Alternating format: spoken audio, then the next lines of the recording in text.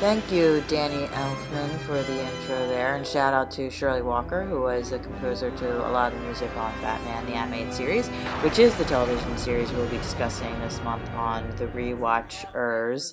You will be getting a little double intro, as this was a live recorded lecture and screening series that took place in Philadelphia, Pennsylvania, at Moore College of Art and Design, Sundays in October 2017.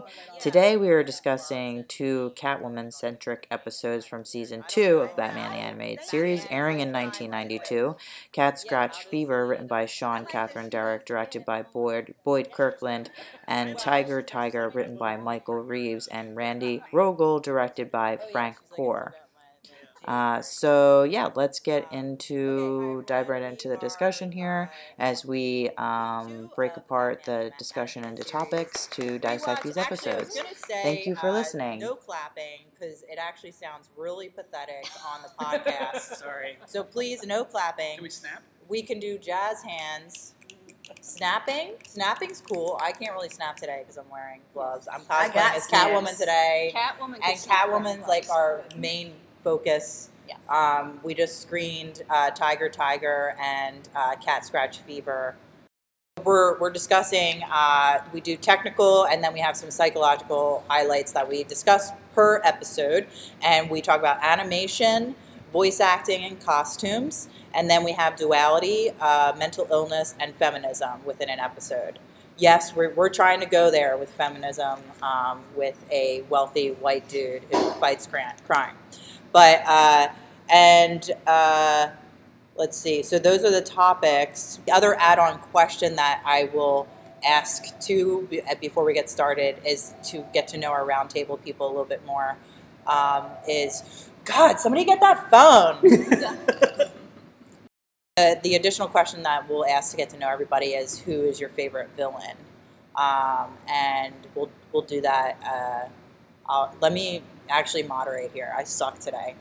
Anyway, so April. Hi. Oh, it's Poison Ivy. God. All right. Yes. I know you said no clapping, but We got Poison Ivy just walked in. Yes. Well, we will definitely have to get our picture together. Yes. Got two Yes. Gotham fatales. So April Aguilar did the lecture today. It was a Catwoman-centric lecture, and we talked about feminism and the femme fatale in Batman the Animated Series through Catwoman, and we also discussed Catwoman throughout the ages. April has a background in American history, is her official BFA, but she also is super well-schooled, genius-level knowledge. I'm always in awe of your television knowledge. And a huge Batman the Animated Series fan. So we're really excited to have April with us today. And April, who is your favorite villain on BTAS? Oh, that is such a hard one. I did warn you. I'm gonna go with Scarface because Okay. Yeah, you know why? Because Scarface is such an interesting. I mean, because this show also deals with a lot of like psychological components, and I think he represents like one of the most relatable psychological component in our everyday lives, where we can't say the things that we want to say, so we kind of force them down, and he actually has to create something in order to be the person that he wants to be. And I think if we could all do that in some way, it would be amazing. Like, and it's an old school gangster kind of persona, which fits right in line with the pastiche that we see, that 30s pastiche in Batman the Animated Series. Great. So, Okay. And also, you very well put in succinct as well your thoughts on Two-Face last week, which were like similar. So if you want to tune in to last week's episode to hear April go on about Two-Face as well, more in depth, you should do that. Okay, so then next to April we have Jonathan McCabe, who will be doing the lecture the fourth week, which will be on Old Wounds, is the episode we're screening, and you'll be talking about television theory. And John has a background in writing. He teaches creative writing and also is a writer himself. You had one that came out in a fanzine that's coming out, but not yet. Not yet. And you're into writing horror stories. I love horror stories. Yeah, which is like also my as a comic book writer myself, that's what I'm into as well. So John, what is your favorite villain on BTAS? So I'm actually going to cheat because I love David Warner. He's my favorite actor in the entire world. So it would be Raish, but I have a feeling somebody else is going to say Raish, so I'm not going to say Raish. What are you talking about? Ray should have more than one fan. But like you said, I love horror, and I don't think that, so before we started, we were talking about Sid and Morty, and Rick and Morty, excuse me. And I don't think that I'd ever heard the word Cronenberg used as a verb before that show. And I think that the character who Cronenberg's Gotham City more than anyone else is Poison Ivy. She is a mix of sci-fi and horror, and all of her episodes take both of those elements and mix them so perfectly into these really messed up stories, but she's also very relatable. And I love her. I love her stories. She's my favorite. And you're not just saying that because Poison Ivy is No, here today. No. But yeah, House and Garden. Oh my, that's like the best. That's so good. Mm-hmm. Okay, well, thank you, John. And we'll go real quick to me. My name is Beth Heinley. I'm the moderator. I am a comic artist, and also I cosplay. Today I'm cosplaying as Catwoman, and I do performance art where I get to, show my little bit of my more so my exhibitionist side, and I make art objects as well, and I put together screenings and lecture series like this on television.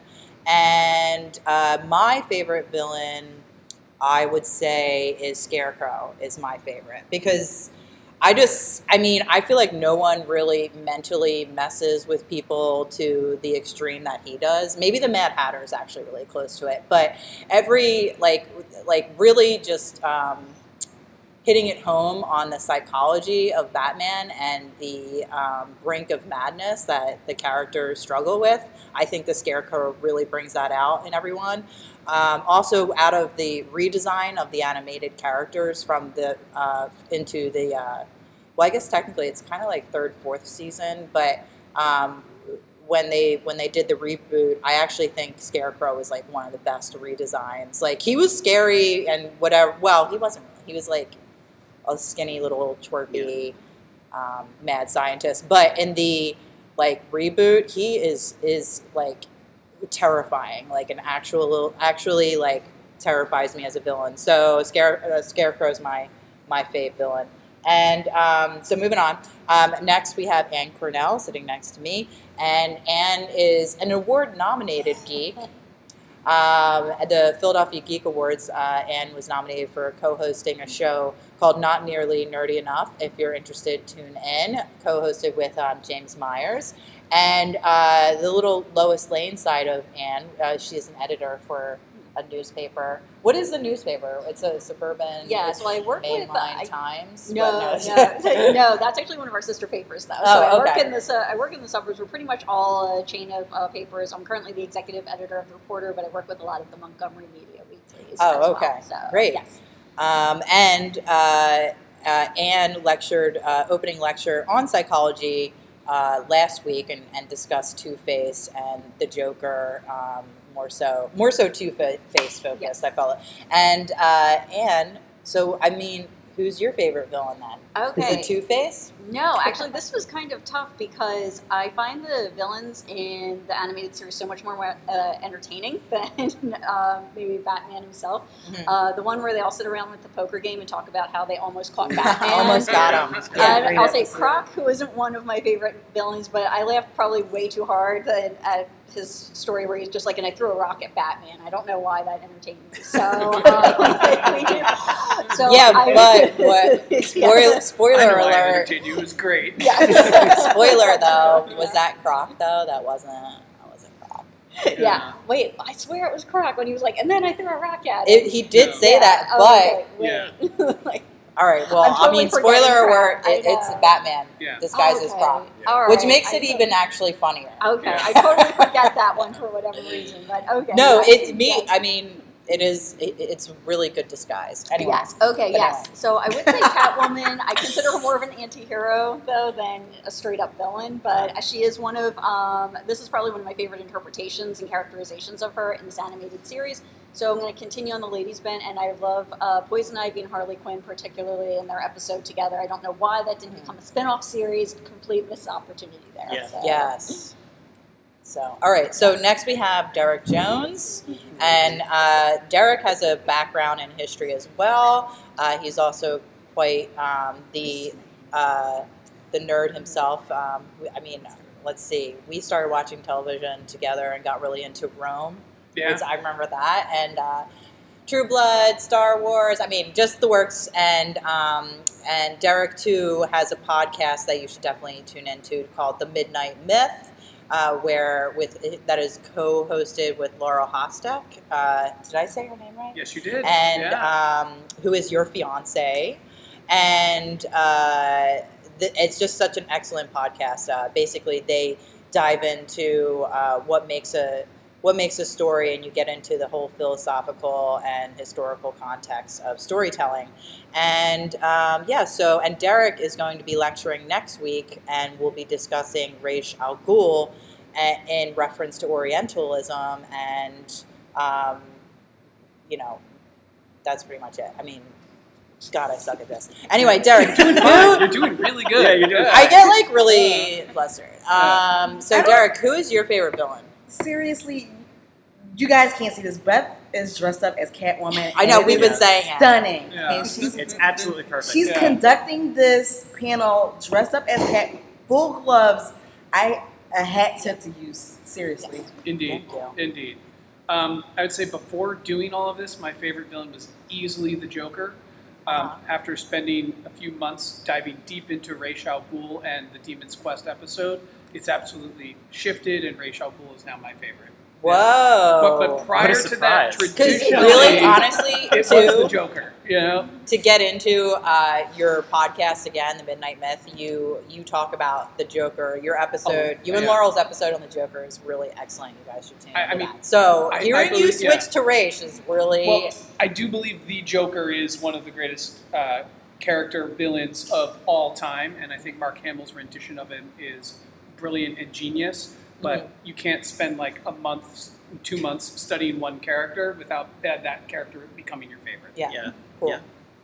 All right, and then we have Stephen Wood here with us today, who is a professor here at Moore College of Art, teaching animation.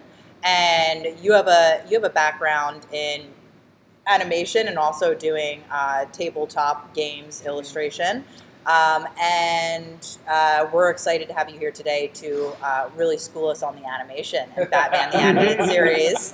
And who is your favorite villain? So I was going to say the ventriloquist or Scarface, because he's the one that creeps me out the most, but I think the scariest villain from all the episodes is Baby Doll. Oh, Baby Doll! Oh, yeah. But Yeah, she's Baby more of a Doll's well tragic done. figure than Yeah, anything. tragic Just- villain. yeah. But yeah, she's that episode. That Those one are the always two gives me creepiest the episodes of creeps, it, so- yeah. the first one or the one where she's dating Croc? I don't want to think about it. Okay. Yeah, There was Baby a Doll. reason why they did it in the There, sewer. and also, I mean, I can't remember the condition that she has that makes her, what's it called? I think it was a pituitary. Yeah, she's Yeah. always Yeah. a child. There was actually also a Law and Order SVU SVU. episode with a character who had Yeah. that. She stayed And 16 it was forever. yeah, Yeah. it was disturbing. So anytime, yeah. So good one, Baby Yeah. Doll, good one. Okay, so let's dive into the episodes, shall we? And basically, I'm just going to go down my list here at random, and we have John up here first. You're number one here on, and this week for Cat Scratch Fever and Tiger, you had mental illness. So please All right, so educate us. I'll do the standard disclaimer.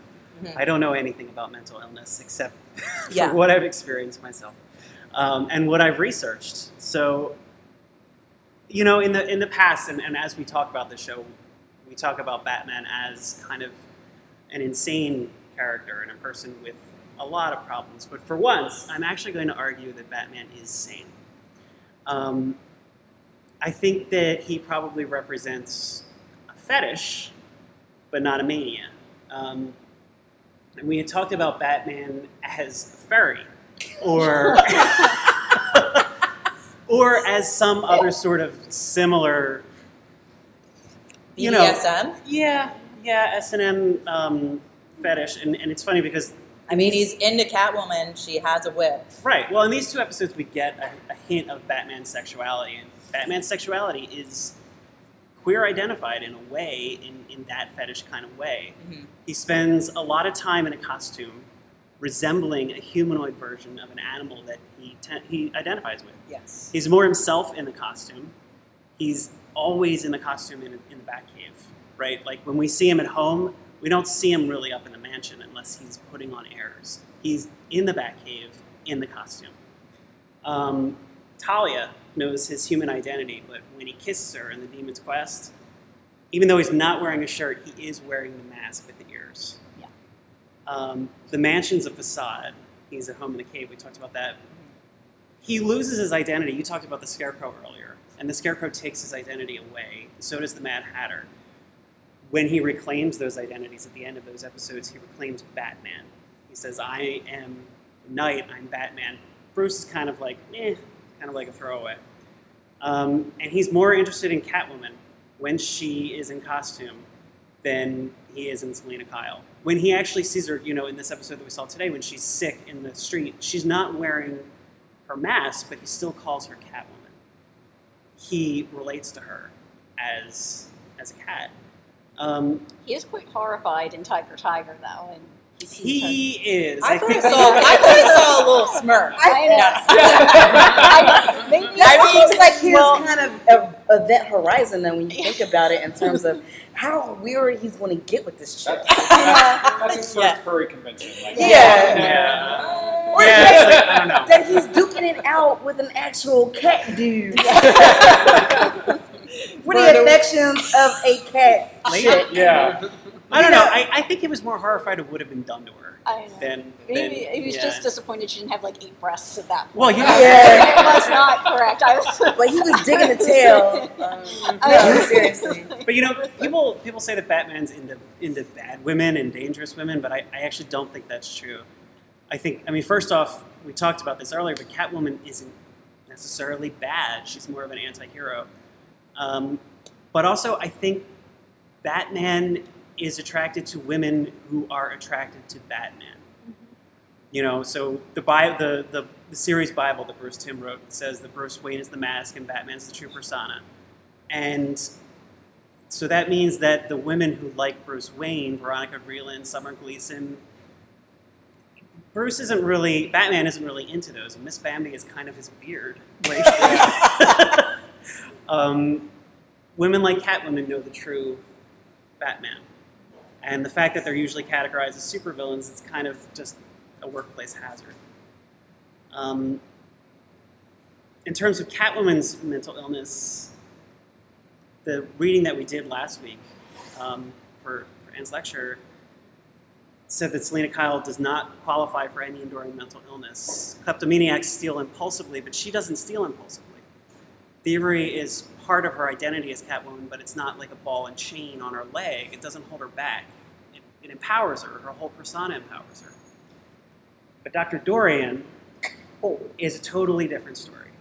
So his story is based on The Island of Dr. Moreau by H.G. Wells. But his persona is more based on Dr. Frankenstein. And Yes. yeah, it's Even in the lab, I felt like there was Frankenstein-esque. Yes, it was. It was like everything was a soup there. Yeah. It was definitely a mix of the two. So there's an article called The Psychological Analysis of Shelley's Frankenstein by Matchkin Hirsch.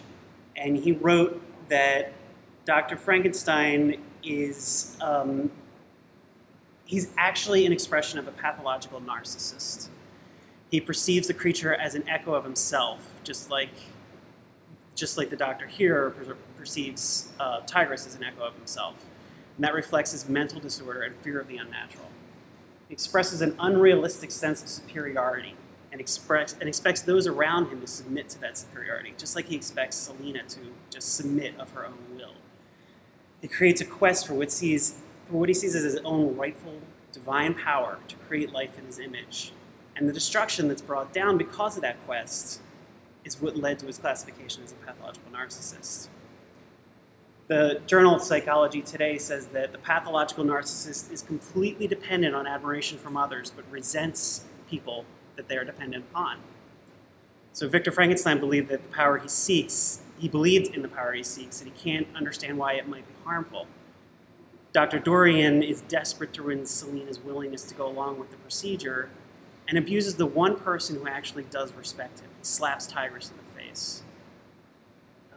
That was so sad. That Yeah. moment, that Yeah. always I must have watched this episode a million times, and every time I'm like, I feel for Tigress in that moment. It's so really sad. Yeah. It's really, really sad. That's all I have. Well done. Great. Yes. Thank you. Okay. So next we have Derek. We have for voice acting, and you had one animation note you wanted to talk I about. did. So I'll start let's- with the real quick animation note because it's just one thing. okay. Watching Cat Scratch Fever, I kind of felt the sense that the animation was completely not up to snuff. Yeah. Definitely. There. Well, interesting enough, it's a little blurb with the Amazon listing that has general trivia, and this was the episode, according to that pretty much told them that this animation studio was not working. Steal my And- thunder. Thanks, April. Spoiler alert. Yeah. So So this was like a turnaround. The company, Atcom Production Company, did Cat Scratch Fever. They did 12 other episodes. And then the last episode they did was Cat Scratch Fever, because the people that were storyboarding and writing and drawing, when they would send it to be animation, they actually didn't have control over which animation company it would go to. And the entire time they'd just be like, don't send it to Atcom, don't send it to Wow. Atcom. When they looked at this episode, they demanded that they just stop using it because they thought it was the worst drawn and worst animated. And it really is. You know, Actually, I think the Terrible Trio is probably the worst. well, Just saying, that was one. But I'll have to see if maybe that animation company did that. But well, they I had the list, but I didn't bring it. Oh, okay. There's points where Bruce Wayne talks, but his mouth doesn't move. They forgot a G in Daggett on Daggett Enterprises. oh, whoa. On the building. They I noticed- didn't at all animate the people in the courtroom. Yeah. When Selena at the very beginning, they're just drawn and just sitting there while everything else is animated. Mhm. Just in general, it just felt so stiff and wooden. There was also another scene that really bothered me in that episode too. Is Selena's profile when they're in the road, and her eye is right up. It's basic drawing. That's the first thing you learn in art school is that a person's eyeball is not in profile up at their nose. How do you It's, know they're so not bad. Cyclops? Yeah, Or I a mean, flounder. unless it's a Cyclops. Yeah. Anyway, and that scene actually always really bothers me every time I see it. I'm like, God, Yeah. this is that's really bad. There's also Yeah, a so- frame on the ice where Batman disappears. Yeah. Oh, Like, I he's didn't just notice not there. Yeah, it was just overall, I think one of the worst. In general, I think Cat Scratch Fever is one of my least favorite episodes, and it's also one of the least drawn. I thought it's interesting how the economics of making a TV show affect the art. Yeah. Nah, Yeah. I mean, I'm actually really into the narrative of Cat Oh, Scratch yeah, Fever yeah. because it's definitely one of the more politically charged, Yeah. testing on animal kind And- of. It's not a bad story, it's Yeah, just a bad the- episode. yeah. I would totally agree. Cool. So, anyway, on to voice acting. So, a few things, voice acting in general. Anyone who's talked about the show that's an ex-voice actor in it, they all credit the voice acting director, Andrea Romano, as the secret of their success. So a few things that she did differently. For starters, she said, don't think of it as as animation, think of it as a play. So she encouraged everyone to play off of each other. Typical shows will have voice actors in their own booth, in their own studio, just recording. And then what she did is she put everyone into the same room and put sound dividers around their sides. So everyone could see each other, they could hear each other, but the sound wouldn't bleed over into the recording. That way the actors can really play off of each other. And if you think of the voice acting, it really does feel natural. Even in the worst episodes, it feels like these characters are actually in a room talking to each other. It's because they were, which I think is pretty cool. They use this technique that I didn't know about called ADR, which is automated dialogue replacement. So one of the challenges in voice acting is the fight scenes. So you might act the fight scene where someone might punch and be like, ah, and then they'll jump and they'll go, ah, and then they'll see the animation, and the fight scene might be longer, or it just might not fit. So what a lot of companies will, or pardon me, shows will do, is they'll just take stock fight sounds and just loop them over. So what Batman the Animated Series did that was different is they took what they actually recorded in there, and then they created the loops off of the actors. So that way the fight scenes always match the actual voices, as opposed to just using stock loops, but they did have to loop them, which I thought was pretty interesting and cool. I don't think you can talk voice acting, though he's not in these episodes, without mentioning Mark Hamill, who I think is without a doubt the best voice actor in the show, in my not so humble opinion. God. Yeah, I Kevin just think Conroy, hello. Yeah, he's the second Come on. best. Yeah, he's the second best. I don't know. Your hero is only as good as your villain. True. And Mark Hamill was not slated to be in the show at all, but he actively sought it out. I think it was Tim Curry, wasn't it? Tim Curry was their first pick, but Yeah. it fell through. It couldn't work. And when Mark Hamill just told his agent, like, get me on this show, for a large part is he realized, having been Luke Skywalker, he could never really do screen or a play or like playhouse acting again, because all he really had left was his voice, because people will always see him as Luke Skywalker. And fun fact, he was the only Batman comic book reader of the voice actors. Yeah, which I thought... Oh, he's a giant nerd. Oh, he's totally a nerd. Yeah. A quote of his, the joke about the laugh, Joker's laugh. His laugh should be his musical instrument, which I thought was interesting, that he thought that the laugh, not about menacing, not about being this one generic thing, but be a musical instrument expressing the musicality of the Joker, which I think when you look at that lens and watch his performances, that totally rings true. Because there is not one Joker laugh that he does, it ranges. Another fun fact, Mark Hamill was only given one note for his audition, don't think Jack Nicholson, which I thought was very cool. Yeah. So here is Jack Nicholson, an iconic Joker performance, and they're actively trying to separate from that. He killed it, too. Yeah, which Totally I thought killed it. was interesting. Standout performances, Tigress. I thought Tigress's voice acting was phenomenal. I love the way that he starts as an animal and becomes more human as the show progresses. I think it's a testament to the writing and the way that he acted it. So the actor that played him is Jim Cummings, and he's kind of a big deal. So if you didn't know some of his other performances, Darkwing Duck, Oh. he was Tigger and Winnie the Pooh. What? So yeah, this guy's like a real deal voice actor, and you can tell that quality voice actors wanted to be a part of this program. And you got Winnie the Pooh to be a villain in one episode. The show is then a big deal. Yeah. He also played Garth, Jim Cummings. So other voice acting fun things. Adrienne Barbeau, I don't know if I'm saying that right. Oh. Right, so Barbeau, sorry, yeah, she's Catwoman. And I don't think at face value you think, man, that's a transcendent voice acting job, you know? But I would argue that she's probably also one of the best. You know, as Selena Kyle in Catwoman, I love the way that she plays it, that Selena Kyle in Catwoman's voice is not any different. A lot of what makes Kevin Conroy such a good Batman is that he chose to have a Bruce Wayne voice and a Batman voice. And I like that she did not choose that for Catwoman, showing that there's a more sort of consistent Catwoman identity, that Selena Kyle and Catwoman aren't two separates, they are one. And she's like literally in everything. Yeah. So fun fact about her, she used to be married to John Carpenter. She's in a lot of his movies. She is an acclaimed author as well.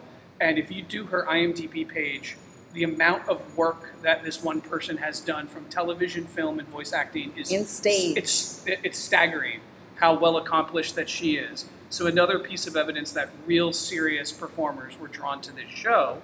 And then finally, we get to Kevin Conroy, who I think is one of the best versions of the Batman.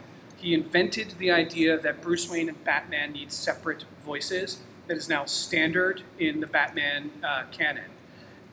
He was not a Batman fan. When he went to his audition, He was not also top of the list. They had auditioned a few hundred people, and they got to Kevin Conroy, and he said, "So what's the deal? What do you want me to do here?" They said, "Batman is obsessed with vengeance against his dead parents, and he's very dark." And he goes, "Okay, I'll do Hamlet." And I thought that was interesting that he saw Batman as Hamlet, and this guy that wasn't a Batman fan, he took that literally. So we're seeing Kevin Conroy's version of Hamlet. Other fun fact, he is a Shakespearean trained actor. So I thought that was really, really cool. And you can't discredit that Kevin Conroy absolutely nails the two voice better than any other voice actor or actor that I've seen do Batman since.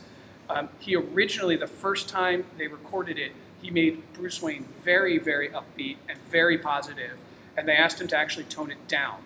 They thought that it didn't really fit the tone of the show, so he made a little bit of Batman into his Bruce Wayne, and I think once he got that correction, he nailed it. In general, yeah, that's what I got, man. I'll tell you, researching and learning more about voice acting, something that as a comic fan and a comic book, animated fan, I always took for granted. It's amazing how many really serious and smart and successful people put their energy into the show, and I think it definitely pays dividends because me as a fan watching it, don't automatically think, man, that's such amazing acting. I just think, this is awesome. Mm-hmm. And I think that is sort of one of the secrets of the success of this franchise. Great. Cool. Thank you, There's Derek. also this really cool documentary, I think, produced by Joe DiMaggio about voice actors, and I recommend that to everyone. Oh, cool. It is really cool. Yeah. Great. So to get follow up on animation, Stephen, do you want to share with us some animation? Yeah, it's very knowledge? interesting to watch this now as an adult and sort of knowing the history. So, Batman the Animated Series came out during the big cartoon Saturday morning boom, and it also came out in a weird transition, right, from the WB studios going from 24 frames per second to 12 frames per second. So if you ever notice it ever looks like choppy, that's why. They're still storyboarding on 24 frames, but then they send it off to a studio to work on it. And it's interesting, as an adult, I cringe really hard at a lot of the animation. Because it's that frame doesn't need to be there, or why are you paused so long on this one shot? It was very much, I got to show you everything for a second. And it's come on, make it snappier, make it snappier. But if you think about, they were still doing stuff on cells and having to paint cells. So the production pipeline wasn't as fast as it is now, where we can go from drawing to digital to inked to done. So if you compare an old Batman episode to Batman Beyond, which is still pretty old, it came out around 2004-ish, the animation's so much cleaner and brighter because they could utilize modern technology. And it almost makes me want to go back and take these old episodes and storyboards and have someone reanimate them. Personally, I would love the studio that makes One Punch Man to reanimate Batman. If you haven't seen One Punch Man, it's basically the Batman of Japan. Except the opposite side of personality. He's a clueless hero. But I think one of the funny things I like watching these old ones is, so in Cat Scratch Fever, when they're on the ice, there are several scenes where they're trying to make it look like ice, and you can literally see the cellophane of the frame as they're just trying to wiggle it in front of the camera to cheat and not have to animate anything. Or the one we watched last week with Two-Face, when all of a sudden they overlaid actual footage of rain on top of Batman to cut corners. So it's interesting to watch all the corners they had to cut for the animation, but I remember watching it as a kid and just thinking, oh wow, this is the most epic animation ever. Tiger Tiger is one of my favorite episodes. When I was a kid, I was like, I love this episode. There's monsters, there's people. And I watch it now, and it's so slow. And I really think that has to do with our evolution of our attention spans, right? We need things to be short, snappy, scenes need to be under 10 minutes long before you go to commercial, things like that. Whereas if you watch them, they're very long, drawn-out episodes, right? She gets captured, she gets turned into the cat, Batman shows up, and then there's a fight. That's the whole episode. Whereas if you were to look at Justice League or Batman today, that would all have been in the first 5 minutes of the episode. Yeah. So it is interesting to see how drawn out it is. I do like that. One thing I brought up last week when I was talking about the episodes with Matt was that no one has weight, right? You can just throw anybody you want around. There's no weight. There's no. And the other interesting part about the animation is when Batman destroys something, there are no consequences to him destroying stuff. So in Tiger, he's like breaking the lab, he's throwing the table over, but there's no like gas explosions. But as soon as Tigress does it, it blows up. So Batman is infallible in his actions in the animation, whereas the villains aren't, which is a weird thing. But I think it's definitely if you love animation and you want to study animation, watch the Batman series because you get to see all, like, especially after you know it, you get to see all the tricks and shortcuts they took and whether or not it's a good decision or a bad decision. Like when Selina collapses at the end of Cat Scratch Fever, it's like 3 frames where she just jerks down. And you could tell the storyboard artist was like, okay, this should be like 10 frames, nice and smooth, and then they sent it off to that studio, and they were like, I'm not doing that, I'm going to drop it. Yeah. Also, there's a big difference between early seasons of Batman where they would send the episodes to either Canadian or American studios, whereas later episodes, they all get sent to Korea and Korean, so you get to see like 2 different animation techniques versus like because the people who were doing the American studios, they're the ones who were working on like like Polly Pocket, Mad Max, like those really bad Saturday morning just to sell toys. And it wasn't until like the WB really went, wait, we have something here. We can sell cartoons and movies, and we can make this a franchise that and like you said, they were like, don't ever send it back to that studio. And it's interesting to see that transition from early seasons to cleaner animation towards the end. The funny thing is they spent so much money on the intro to have it animated by a Japanese studio, and it's all snappy and nice and epic, and then you open up the thing and it's like Bruce Wayne's like sliding across the screen. Cool. All right. Well, that's awesome because it definitely challenges my nostalgic glasses because I still look at it like it's so great. Yeah. And I'm like, no, So it's we're going to actually rewatch not. it. You're like, oh man, Yeah. it's ruined now. Well, also Thanks. with a lot of animation today, I mean, how much is actually hand drawn today, though? Yeah. Not much. Not much. I mean, there's still traditional animation, traditional techniques, but it's done inside of a digital program. Yeah. Because it's like, so if you look at the game that just came out, Cuphead, they're bragging about the fact that it's all traditionally done on paper. But that doesn't really make a difference because you could do that on the machine too and save yourself a whole step of having to capture. Yeah. And so everything now, except for in Japan, everything's still drawn on paper in Japan. But there are studios there who are trying to change that because it's faster, it's more economical, animators don't have to work as hard. And like our animators over here, they make like, anywhere between $60,000 and $80,000 a year. In Japan, you make like $12,000 a year as an animator. Oh. So there is that distinction of trying to, like, Japan's trying to move to a more digital setting. But yeah, not a lot, you're not going to be able to buy a Justice League cell, thing that was actually painted by a human art, that's just prints on cellophane now. And it's all moving to digital. I think DC is still, and Warner Brothers is still focused on keeping it as traditional looking as possible, but there are some like random terrible Batman things on Cartoon Network where you can see it's like Toon Boom or Flash or it's really, really bad. Like, what is the Batman? The Batman. Yeah. Yeah. Which was, I've watched a few episodes of it. That was that's all you nuts. need. Yeah, I really watched it for like the Catwoman episode, and That's the one with Gina Gershon as Catwoman. I don't know. What? people's Really? names. It's the one where all the male superheroes are like the super buff. Like, Oh, is boy. it Batman and Brave and the Bold? Yeah, I think that one. Actually, that one is. I have like a weird mixed reaction because the stories themselves are like super weird. Yeah. Like, they go back to like the old Bob Kane. Mm-hmm. Bill, he was a psycho, by the way. Bill Kane, like that, the whole Dick Sprang kind of look. But like, there's some undertones in there that like, how did you get away with that? Yeah. It didn't last very long. It did, but you know what? It was actually pretty good. It was pretty good. That's when I would recommend rewatching,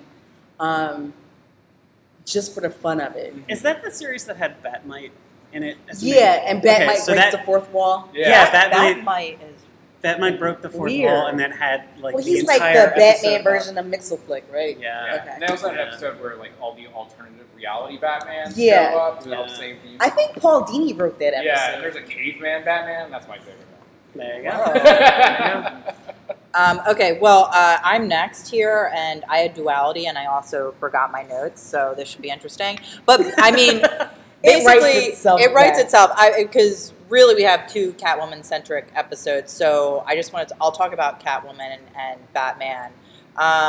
Basically, well, what's really interesting in Tiger as far as the duality goes is we're talking about people's identifying with their animal selves and their humanoid selves, and how Catwoman is throughout this episode is able to like kind of keep hold of her own humanity. I mean, as much as she projects a lot of like her personality and all that kind of stuff to cats, yeah. So basically, I would say the duality with Catwoman is way more healthy and thought out than with Batman, who seems to always like struggle between, obviously he has two separate voices as himself, as Bruce Wayne and Batman.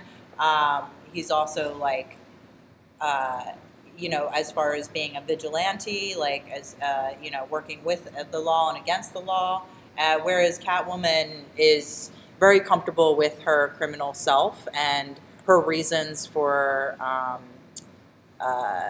being Catwoman, as far as like, yeah, she's more like a Robin Hood figure. Like, obviously, she's a criminal, but she's stealing for a good cause, because she's like trying to help with animal rights. And both the episodes, like Cat Scratch Fever, the protagonist of it would be Isis, who gets kidnapped, which is Catwoman's.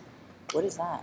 Which is Catwoman's pet cat, who helps her, who is expertly trained to help steal diamonds. And what is that? Oh, is it whiskey? It's brandy. I'm distracted by the alcohol being passed around. Sorry.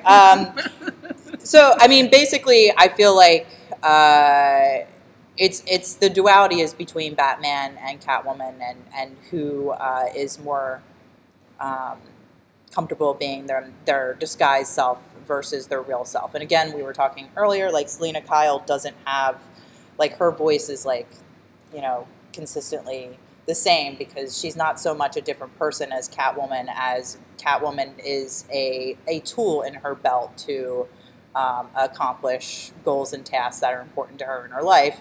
And yeah, that's basically all I have on duality. Can I? Yeah. Add to Sorry. that? Yeah. Because Please I do. have 1,000 I'm like, theories and yeah. Let's talk points about of it. views and opinions, and because like Batman and Catwoman is like my OTP. Yeah. Like Let's do it. legit. Mm-hmm. And I think to go back to what Jonathan mentioned earlier about the women that Batman attracts, I think it's more with these two, they both have light and dark in them. And I think Catwoman is attracted to the light in Batman, and Batman is attracted to the dark in Catwoman, but he sees the light in her. Again, when we go back to the Bible for the show,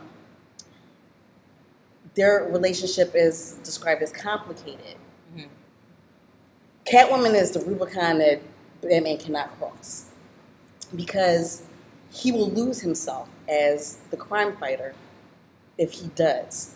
I think for Catwoman, for Batman, Catwoman represents freedom, because Catwoman is free to be who she is, despite the fact that the courts tell her that she cannot put on her suit.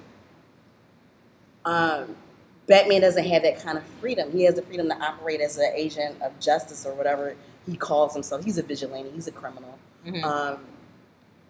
But there's a certain burden that comes with that. And when he looks at her, she's more free than he will ever be. And I think that's what attracts him to her. And the fact that they both have these two sides to themselves, they are literally, she was literally created to be a mirror image of him. So they have like this automatic like binary connection, and that's what makes them so compelling as a couple. Like people will ship Batman and Catwoman. They will ship Batman and Talia. They'll ship Batman and Wonder Woman. But that stuff will never work because no one will ever understand Bruce Wayne, Batman more than Selena Kyle or Catwoman. And I think it's interesting that also Selena is completely not attractive to Bruce Wayne at all. Because he's not dangerous. Well, and there's that, but also there's like this fakeness because this is this like fake persona. And I think like she may not know exactly what's going on, why it's like that, but she's definitely like, yeah, I mean, you're messed up or something. You're like fake. You're not somebody that, you know, I would be interested in represents dating. everything that she rejects in society. She only steals from rich people. Well, that's actually another really great thing that I like about Catwoman that comes out actually more so in the comics than it does because there's also a duality between them with class. Like Catwoman's from a lower class society and Bruce Wayne is like higher class. And there's that play between classism is also really another super interesting part about their relationship. But we were talking about they don't play on it in the show enough. No, not like in the show. Selena's like obviously a very successful jewel thief and lives in a penthouse and has a personal assistant, but like and a bunch of cats. But in the comics, she's played more like an like an alley cat. Like she roams the streets and seems really roams. That sounds like weird, but anyway, she seems like really. I didn't mean it like that. No, but it's anyway, ads. she portrays herself as an independent person, but she is dependent on the kindness of strangers, which is exactly what a cat. Cats like that's how they survive. But they also they're aloof and we're fascinated by them, like but completely indifferent. But they need me to feed them at the end of the day. You know. Do you know what that whole relationship sounds like to me? Fearful symmetry. Booyah! Yep. That's what it's all about. That's only because me and John kind of cheated because we got here We earlier. talked about it before. There you go. Oh, okay. You want to expand on that? That's Tiger, right? That's the Tiger, end of the poem. burning bright in the forest of the night. With fearful eye could frame that fearful symmetry. Yeah. So fearful symmetry is the relationship they have. They have a dualic relationship where they rely on each other because they both have these light and dark contrasts. They pull each other away from going over the edge, right? Batman can't be too dark. Catwoman can't really be too light either. But they need each other to actually experience things because there's no one else in the world that can pull Batman into an actual human relationship than Catwoman can. Very good. Can I All right, mention yeah, something let's add- totally? And you have 60 seconds. I have 60 seconds. Yeah, costumes. Sorry. They were there. Oh wait, yeah. not you. No, I was talking to Derek. Derek. Oh, Derek was going you to said say and. something. You said It was and. totally going to speed through the whole thing. I think I said end. Oh. Okay. You have 60 seconds. All right, 60 seconds. Really interesting thing that Yeah. Batman says to the Dr. Monroe guy, I'm blanking on his name, is that he's committed crimes. He has committed crimes against nature. And it shows to me the duality of Batman as civilized, as someone that respects these like fundamental and universal laws. It's the first time we see him. He also like references heaven in that episode too. But the idea that there is some sort of a universal legal system or law that he follows that this person has broken, and that's the reason why Batman can come after him, which I thought was an interesting part. It's a little small moment of that episode. But I think it highlights the duality of I break the laws of nature. Well, Batman breaks tons of laws, but he upholds the laws of nature. Interesting. Yeah. That's all I had. Yeah, very good. Did it in 60 seconds, too. Yeah, it's a challenge. Some good questions. Batman's a self-righteous hypocrite, if you want my personal opinion. But anyway, Anne, costumes. Yeah. All right. Well, of course, we've talked overall about the whole 30s look. It's the show in itself is kind of an homage to noir for kids. And a lot of the choices as far as colors go came from the fact that it was on like a dark and black background. So they had to pick colors for the costumes that would kind of stand out. That's part of the reason why Batman's costume is blue. Selena's / Catwoman's outfits, costumes, they are all very streamlined. They're structured, so it's a lot in line of like the 30s, 40s style. It was a more serious time in the country, and that was reflected in the fashions. So it was funny because we did talk in one of our early meetings about what time period is Batman really set in? Because as much as you just look at the fashion, the weapons, there's a lot of stuff from the 30s, 40s there. But Bruce Wayne has a cell phone that fits in his jacket pocket. It's like Catwoman goes to Daggett Labs and gets out of her DeLorean. And Well, that fits in any time. I guess that this is true. It really can go anywhere. Was at the St. Louis World Fair. Yes. So, and sometimes it seems like it's just roulette of whatever decade is going to fit whatever the animators want to draw at that point. So, or we could just blame the terrible animation at that point for Cat Striker. They're like, this is a great car for the oldie tiny Americas. Right. But yeah, so there was like that, more of that structure, the clean lines, and there's also, I was going to give credit for some of April's, the evolution of Catwoman's look, because she pretty much started her first appearance when she was just called the Cat, and we were talking about this earlier, she just wore like this yellow librarian's blouse and like a purple costume cat head, and it evolved to the point of what we see now, the cat suit, which actually had roots in the TV series because Catwoman disappeared for several years due to the comics code where you weren't allowed to glamorize any kind of criminality. The villain always had to lose at the end. The hero always had to stand for truth, justice. You had to actually... they also said you have to promote the sanctity of marriage. You can never have the government or the police looking like they're the bad guys. They always have to be on the side of good. Somewhere Jeff Sessions just got an erection, so... A+,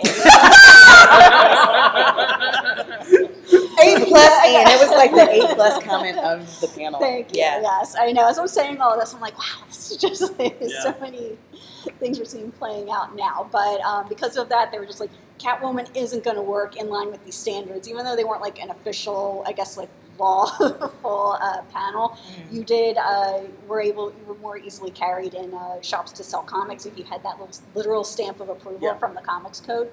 So Catwoman disappeared from the scene, and in the meantime, the 60s series came into being, and they dressed her in this kind of black spangly cat suit, and so that influence came back in once they, were allowed to draw Catwoman again, and she came back into being. And her cowl is definitely reminiscent of Batman's. It gives them another sense of duality there, because as opposed to just, the cat eye mask, her makeup was, of course, very feline. When she's Selena, she's got the cat eye makeup going on there. And she's very Veronica Lake, I feel, in her... I am high-fiving her crosses. Yes, in her look there, probably, First props for knowing who Veronica Lake is. How can you not know who Veronica Lake is? Really? Yeah. Oh, dude, you gotta get some TCM going here, like AMC. But we're gonna have to school you guys. Going right over my head. The only thing she doesn't have, like the she doesn't have the comb one over her eye. just one eye. Because Talia has that. That's true. Yes. Okay. She's a Well, snake. also the other thing, the tiger, I feel like in the beginning of the episode is a call to her in the comics because she actually was paired with a tiger early on in the comics. And the tiger looks exactly like the tiger from, I think it's like the 40s, 50s, before the comics code, because then she did disappear. But yeah, the tiger looks exactly like the tiger from the comics. In Tiger, the color scheme for that tiger and Bruce Wayne's suit was the same. Oh, yeah. I don't know if that was intentional, but it looked like a little foreshadowing to me. You know the tiger from the 40s comics, right? Because it looks exactly like the tiger that she was with, and it was yellow and black, and obviously the other reason being in comics printing, they only had a so many colors. color palette. Yeah. But I meant for the animation show, it was just like, oh, how embarrassing! Bruce Wayne and this tiger wore the same outfit. Yeah, exactly. I was like, she has a date with Bruce Wayne, and she's at the zoo hanging out with the tiger, and she's like, "Hello, handsome." I know. Tiger. I'm like, she has her priorities straight. She's got her priorities straight, And then also the Major D or whatever was like, "Oh, she said she would be late. She's visiting a friend." Yes, at the zoo. At the zoo. I can answer some of your question about the time period in which it takes place in. So, in the 80s, Tim Burton did his movie or whatever, and what they wanted Batman to be timeless. They wanted to be ambiguous of when it took place, but they wanted to also feel modern. So what they did is they took a look at the 30s, 40s, and 50s architecture styles of like Art Deco. Yeah, Art Deco, and then the idea of like everything needs to have a jet engine on it and look like it can fly, that kind of thing. And so they took that, but then they took if you go back and watch, like you can watch old like futurism documentaries, like what's the year 1988 going to look like? And they have like you can spot like the architecture and the stuff side by side with Batman. So Batman's supposed to take place in the 80s and 90s, but like in an alternate universe where all the stuff from the 50s was realized into a real life instead of the Reagan-esque era, everyone thinking it's going to be post-apocalyptic, stuff like that. So 1984. yeah. And we come full circle. That also reminds me of the World's Fair in Mask of the Phantasm. Yeah. Like there's the entire sequence that takes place in the future version of the past that didn't actually exist. Yeah. So it's supposed to be like, it's almost like an alternate reality to our own reality. What is the cool thing with DC when they maintain their multiverse? Mm-hmm. Instead of trying to like hand fist this whatever the company line is, because you can tell these stories, like these outlandish stories, and you could be okay with it and still maintain your continuity. So the worst thing that they, in Crisis Infinity Earth was supposed to, fix all of that shit. But excuse me, okay. But that was me. The biggest funny thing about like the architecture that they pulled from those is that all the highways are like 30 stories high. Yeah. And when people fall from them, they like fall forever. Yeah. And save them It's very like Vertigo. Yeah. That's what they thought. They thought everything was going to be high-rise roads. Except we do get Barbara Gordon hitting the pavement. Yeah. But it was a fantasy sequence. Okay, so let's go finish up here. We're finishing up. But we are going to we're going to be talking about porn and comics and animation. But before Perfect, let's ease in there with feminism. April. I had to scale back a lot of what my lecture was going to do because I didn't want to switch, because this is like perfect for, in terms of like talking about feminism and in this particular series. First of all, I just want to like have like a kind of a little statement. I hate the term empowerment or empowering because it's a misnomer, and I think with Catwoman, I can illustrate why I feel that's a bullshit word. Because we all possess power. No one can give it to us. No one can take it away. Now, how we are able to use that power is a completely different story. And that's where we come in with agency. And that's why I chose these two episodes. Because we come into contact where Catwoman's agency is challenged in two of these episodes. In terms of the first episode, Cat Scratch Fever, her identity, and her actual body in Tiger, Tiger, Boom, Bright. I'm sorry, it's just Tiger, Tiger. I just got like, this is actually You're the like episode, a huge William Blake fan? It totally introduced me to William Blake. Oh, yeah? Who is awesome and an awesome illustrator too, by the way. He's very gothic. So just to get a little background for Catwoman and herself. Can you? You're going to talk about the femme fatale thing because that was like. I can talk about it too. But Catwoman was designed to basically tempt Batman. She was the femme fatale. The original Batman, he was just basically beating up like gangsters and criminals like every day, just BS. And he's designed to be like a hard-boiled detective. So Catwoman was introduced to kind of like play up on that, and she became the femme fatale. She's, super smart, super sexy, super alluring, but at the end of the day, he has to overcome her feminine wiles and be the hero that he's supposed to be. So we come back here. I wanted to quote because it's like Bob Kane is such a dick. Yeah, he is.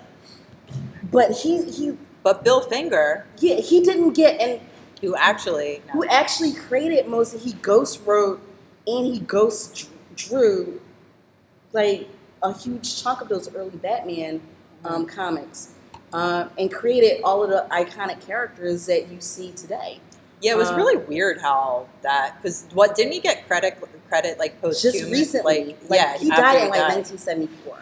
Yeah, like what the hell? Like Which why? again, like kind of, which is talk about fearful symmetry, because there's also that question of law versus justice, because Bob Kane made a lot of money off of Batman, while Bill Finger basically died in destitute, and there's no justice in that, and he literally created these characters that we love so much. And I but did not know that. I'm just gonna. Put oh, myself you did it? out. Oh, yeah, I did it's not really know that messed at all.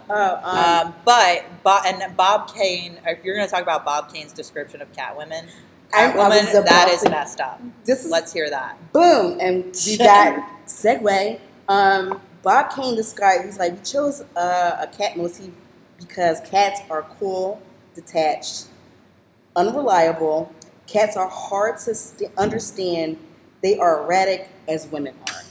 Bob Kane quoted. That's a direct quote. Yeah. That Oh, is wow. a direct quote. He's effing insane.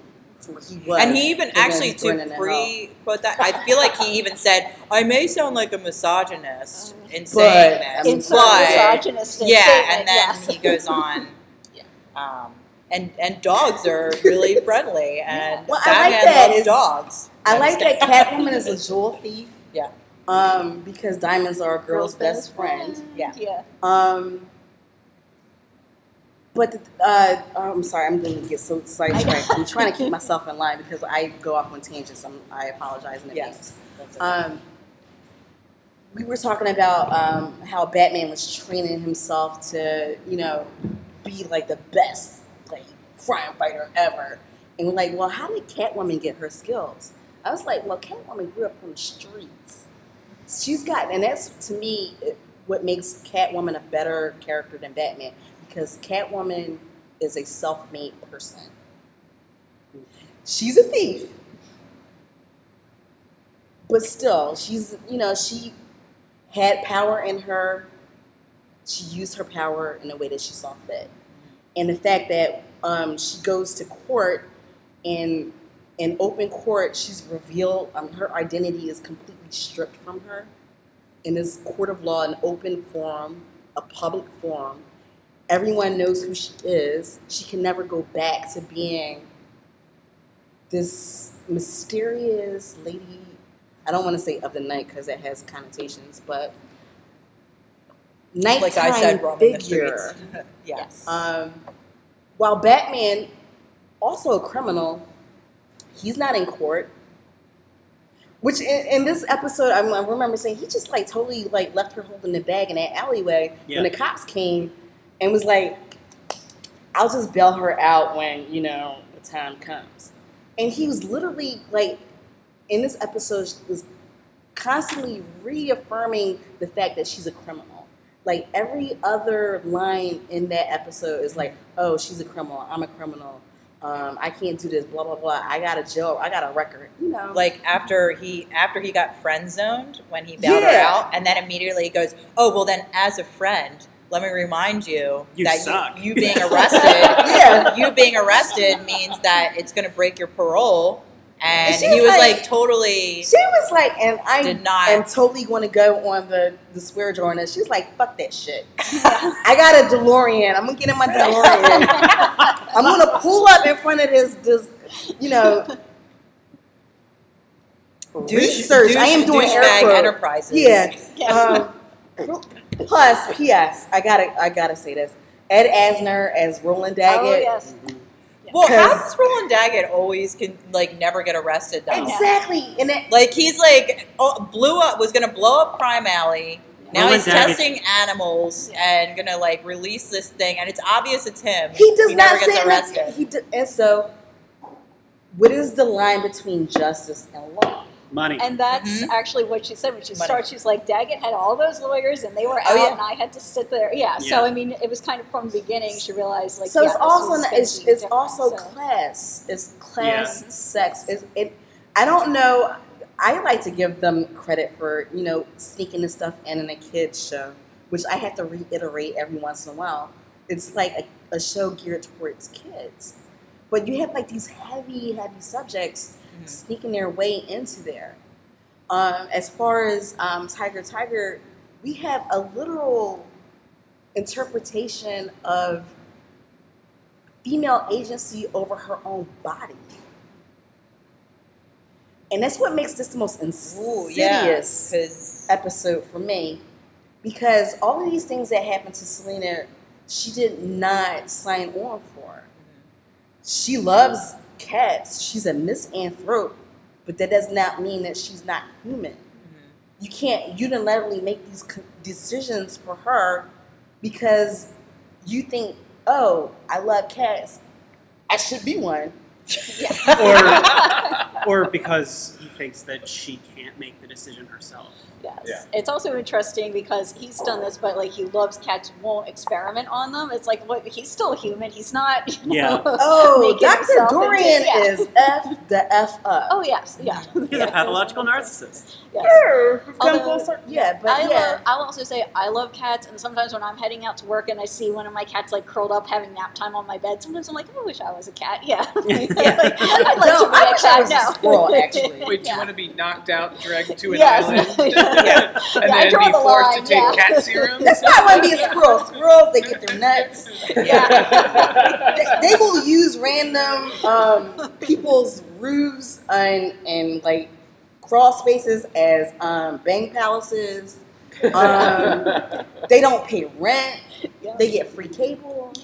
Well, there's the other half of that episode too, where she's treated as if she's An object to be won. Yeah, a betrothed bride. He's gonna make a Yeah. bride for his creation. And she says literally, I can't be won this way. Yeah. Yeah. And then he's been telling his son that if he defeats Batman, Selena will be her. Like, if you defeat her love interest in combat, then she'll be yours. And it's like, that was always, even when I was a kid, I was like, It's- oh, that's it's- weird. yeah, It's almost Yeah. like a very Super Animal creepy. Kingdom. But it's way of like, saying yeah, that, she too. kinda It's got like, into it a we're the little top bit. of the Yeah. pack, yeah. A little bit. But seriously, So, but my question would be then, did Catwoman then, to make it like truly feminist, did Catwoman on her own agency save herself?